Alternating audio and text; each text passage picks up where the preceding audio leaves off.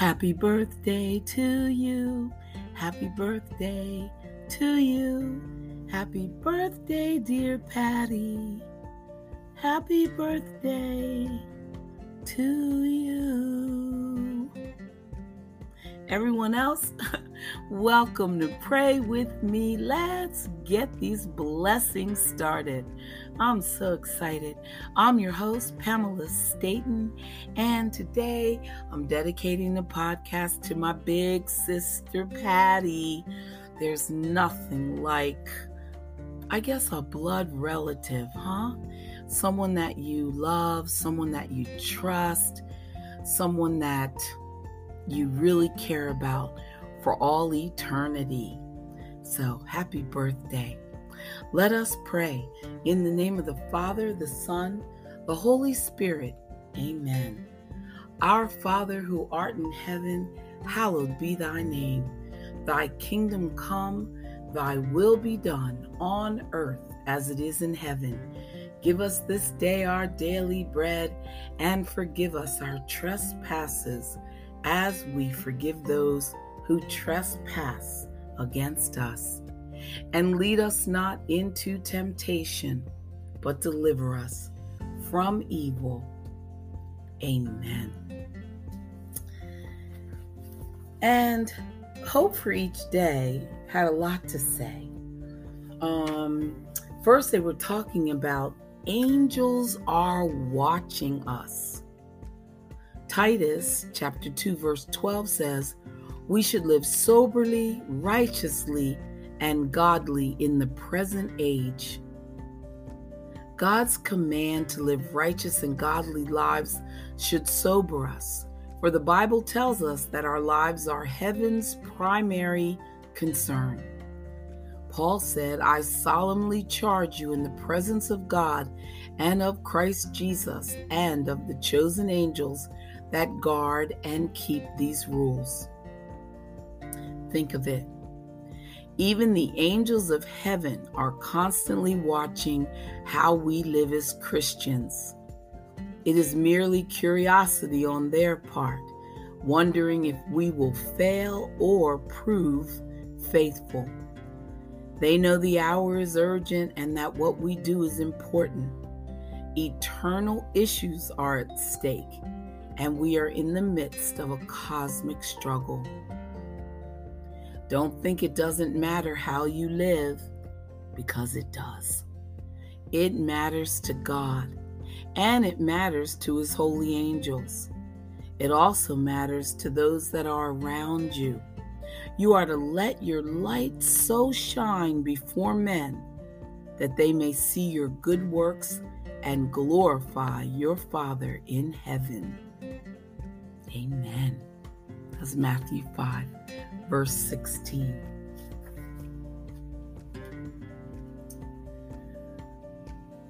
Also,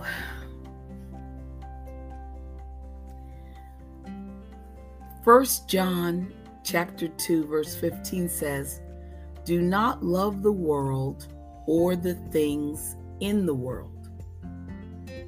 Christians are warned not to love the world, and some have misunderstood it. Worldliness is an attitude, a spirit, an atmosphere that permeates the whole of human society. It is an attitude that puts self first and ignores God and His commandments. Its horizon in this present world, and it never gives a thought to God or to eternity. It exhibits itself in 1,000 different ways, in our habits, in our selfish pleasures, in a grasping for material things, in our driving ambition, in exalting oneself at the expense of others. We must avoid everything that God has labeled sinful. And of that, there can be no doubt. Some elements of daily life aren't necessarily sinful in themselves, but they only become sinful when they are abused. Pleasure isn't always wrong unless it is abused. Ambition is an essential part of true character, but abused, it can destroy us. So be on guard, lest the spirit of worldliness creep into your life. The Bible warns, do not love the world or the things of the world. Amen. 2 Corinthians 5. So from now on, we regard no one from a worldly point of view.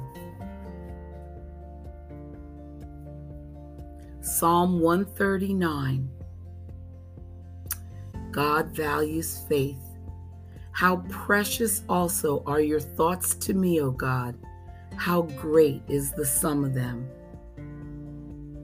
The Bible has scores of references telling us how much it pleases God for us to trust Him for our every need. The Roman soldier expressed great faith when he told Jesus to just say the word and his servant would be healed. Jesus told his disciples, look at the birds. They neither sow nor reap nor gather into barns, yet your heavenly Father feeds them. God values our trust in Him above every other character quality. By spending time in God's presence through prayer, through worship, and by reading His Word, we develop trust. And as we step out in faith and discover that He really can be trusted, we know that we can trust Him for every need in our life. Every single one. I love it. Stay right there. We'll be right back with some more prayers.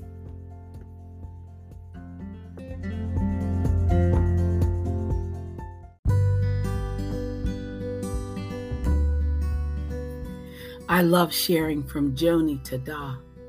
Yes, God, I am a very tiny soul in your vast universe, yet for some reason you have loved me and chosen me, and you call me by name. You have said, call to me and I will answer you and tell you great and unsearchable things that you do not know.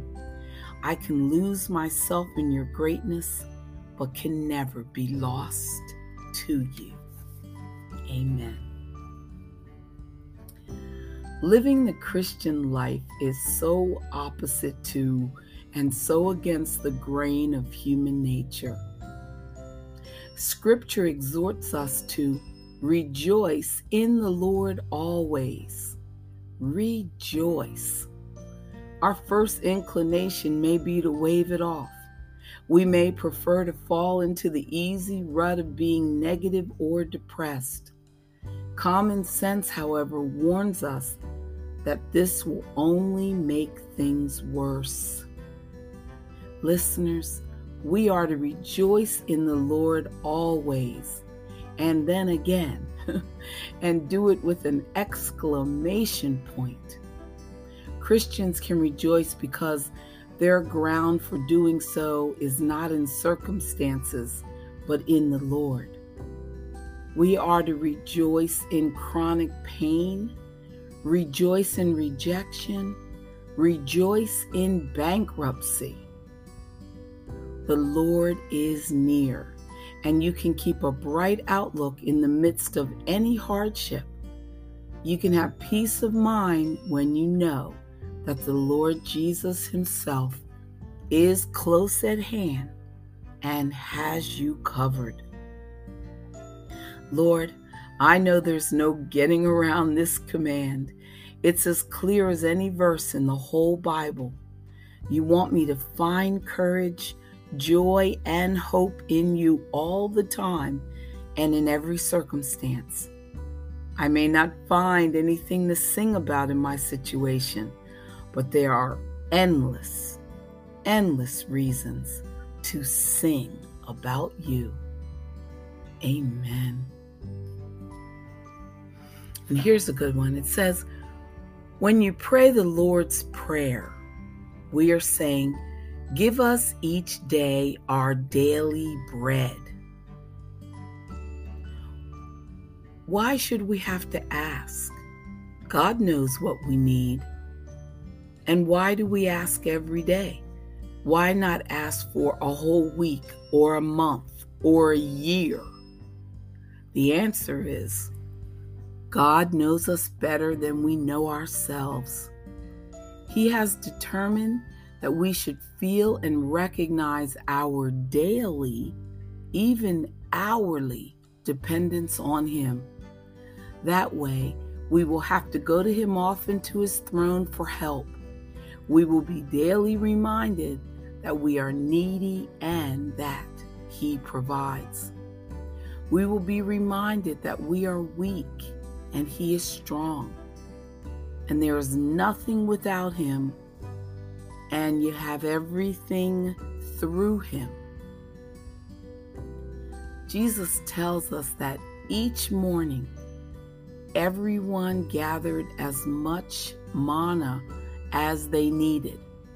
A day's supply awaited them, but they had to get up every morning and gather it. Amen. Lord, how foolish of me to imagine that I can slip into cruise control and get by without coming into your presence each day. I need fresh manna from heaven. I need a fresh filling of your Spirit. I need a new set of directions from your word. I need a renewed sense that you are with me today, this moment, right now, always. And I think that is why this is a daily podcast, because I, as much as you, need God daily. Okay, God's promises for your life. It says the blood of Christ does not cover your sins. It does not conceal your sins. It doesn't postpone your sins or diminish your sins. The blood of Christ takes away your sins once and for all time. I love it. Jesus allows your mistakes to be lost in His perfection. Amen and amen. You've heard the term on fire, and it means a good thing, usually when we hear it. Luke chapter 12:49 says, I have come to set the earth on fire, and how I wish it were already blazing. Jesus' words about setting the earth on fire can be confusing, even frightening, because it might remind us of a forest fire that consumes everything in its path. And it's true that fire in Scripture often symbolizes the purifying presence and judgment of God. But fire also represents the Holy Spirit, particularly in the Gospel of Luke and in the book of Acts. In Luke, John the Baptist prophesies that the Messiah will come to baptize you with the Holy Spirit and fire. And Jesus does just that. Before his ascension, he tells his disciples, I am sending the promise of my fire, of my Father, upon you, and you will be baptized in the Holy Spirit fire. He then fulfills that promise on the Pentecost when the Spirit comes upon them like tongues of fire.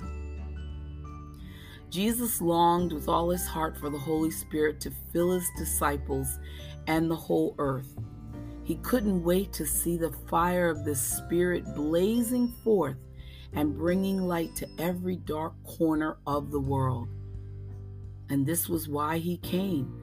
It was the goal of his entire mission, and it's why he would endure baptism of his passion and death.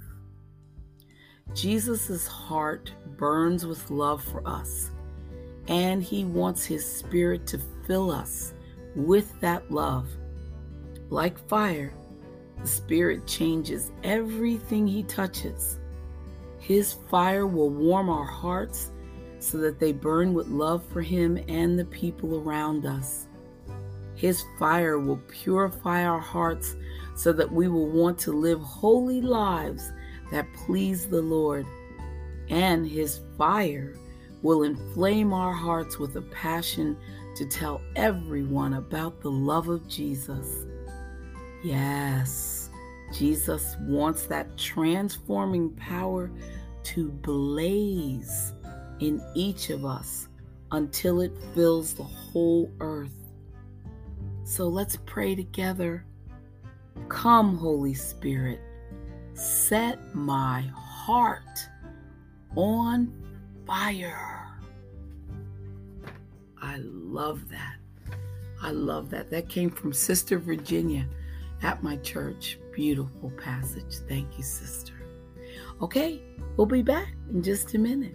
Can't help but come back.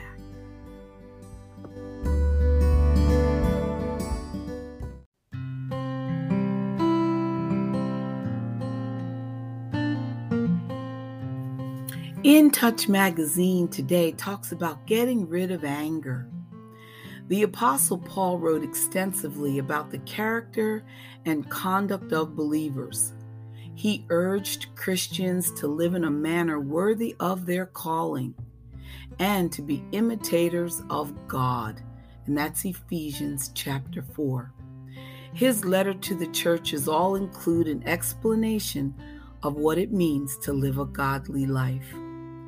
One important goal is to eliminate sinful habits and behaviors and instead take on those that are acceptable to God. The acts of the flesh are no longer to be a part of us. We now have a new nature and should conduct ourselves accordingly. So let's look at Galatians chapter 5. And in verses 19 to 21, it says Paul lists specific behaviors that have to cease among those who are fueled by anger, hostilities, strife, outbursts of anger, and dissensions. These ungodly attitudes and actions are to be replaced by the fruit of the Spirit. If we are full of love, full of joy, full of peace, full of patience, full of kindness, full of goodness, full of faithfulness, full of gentleness, and full of self-control, well, we won't be hot-tempered. Instead of speaking rashly, we'll interact with others with the wisdom of Christ. We all struggle with some form of ungodly behavior, but we don't have to continue in it. Change is possible because Christ has broken sin's power over us, and his Spirit works continually to transform us. Amen. And that brings me to today's title, that broken people exist. It is sad, brothers and sisters, and some of us may even struggle from it ourselves, but you can be broken. There are people who are broken. As with everything else, you've got to leave it with Jesus. You got to give it up to God. There is nothing that you can do if a person is broken. You can love them, but it really is up to God to take care of their lives. From Prayers from the Wilderness, let us pray. Gaze up to heaven. Father, as I start this day, you know what I will encounter. Realizing your watchful eye is my protection provides me with comfort and strength. It is my assurance that I am not alone. Your watch over my life provides a barrier from hurt and harm. I praise you for watching over me so that I do not have to swim through unfamiliar waters with no direction or plan. I know your intentions are all-encompassing, and they include problems that surprise me, but are not unknown to you. I praise you for guiding me with your eye from danger to safety, from darkness to light, from sorrow to joy. I am continuously amazed by your omnipresence. As you watch over me, Lord, you are simultaneously overseeing the affairs of the universe.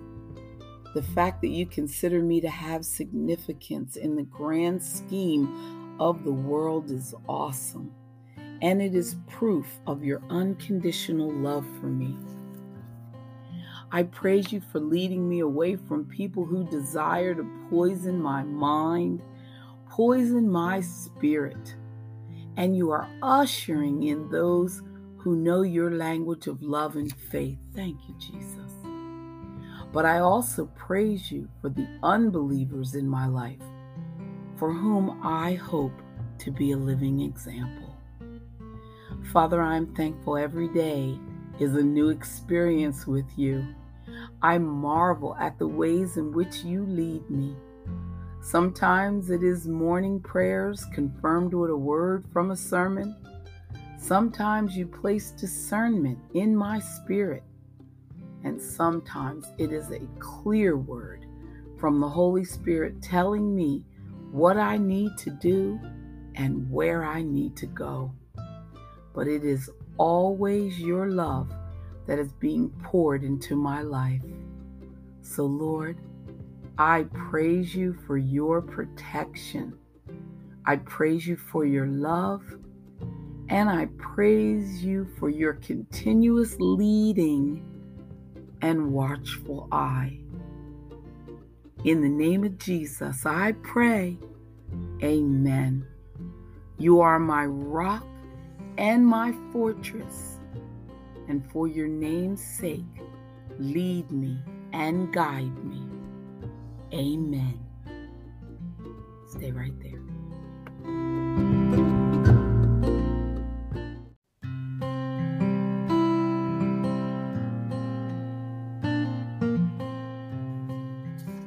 John chapter 10 verse 4 says, when he brings out his own sheep, he goes before them, and the sheep follow him, for they know his voice. And John chapter 10 verse 27 says, my sheep hear my voice, and I know them, and they follow me.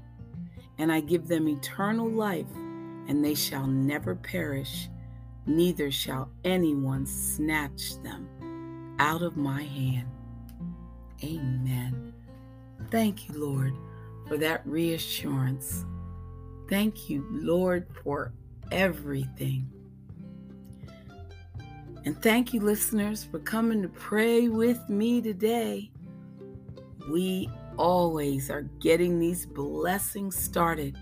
Make sure you start your day in prayer, either with this podcast or with your own ritual, but put God first and He will return the favor. Come back tomorrow. Jesus loves you. I love you. Bye for now.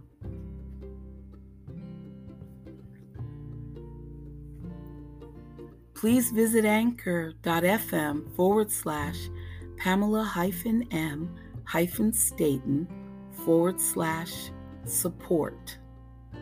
Thank you. As you know, every little bit helps.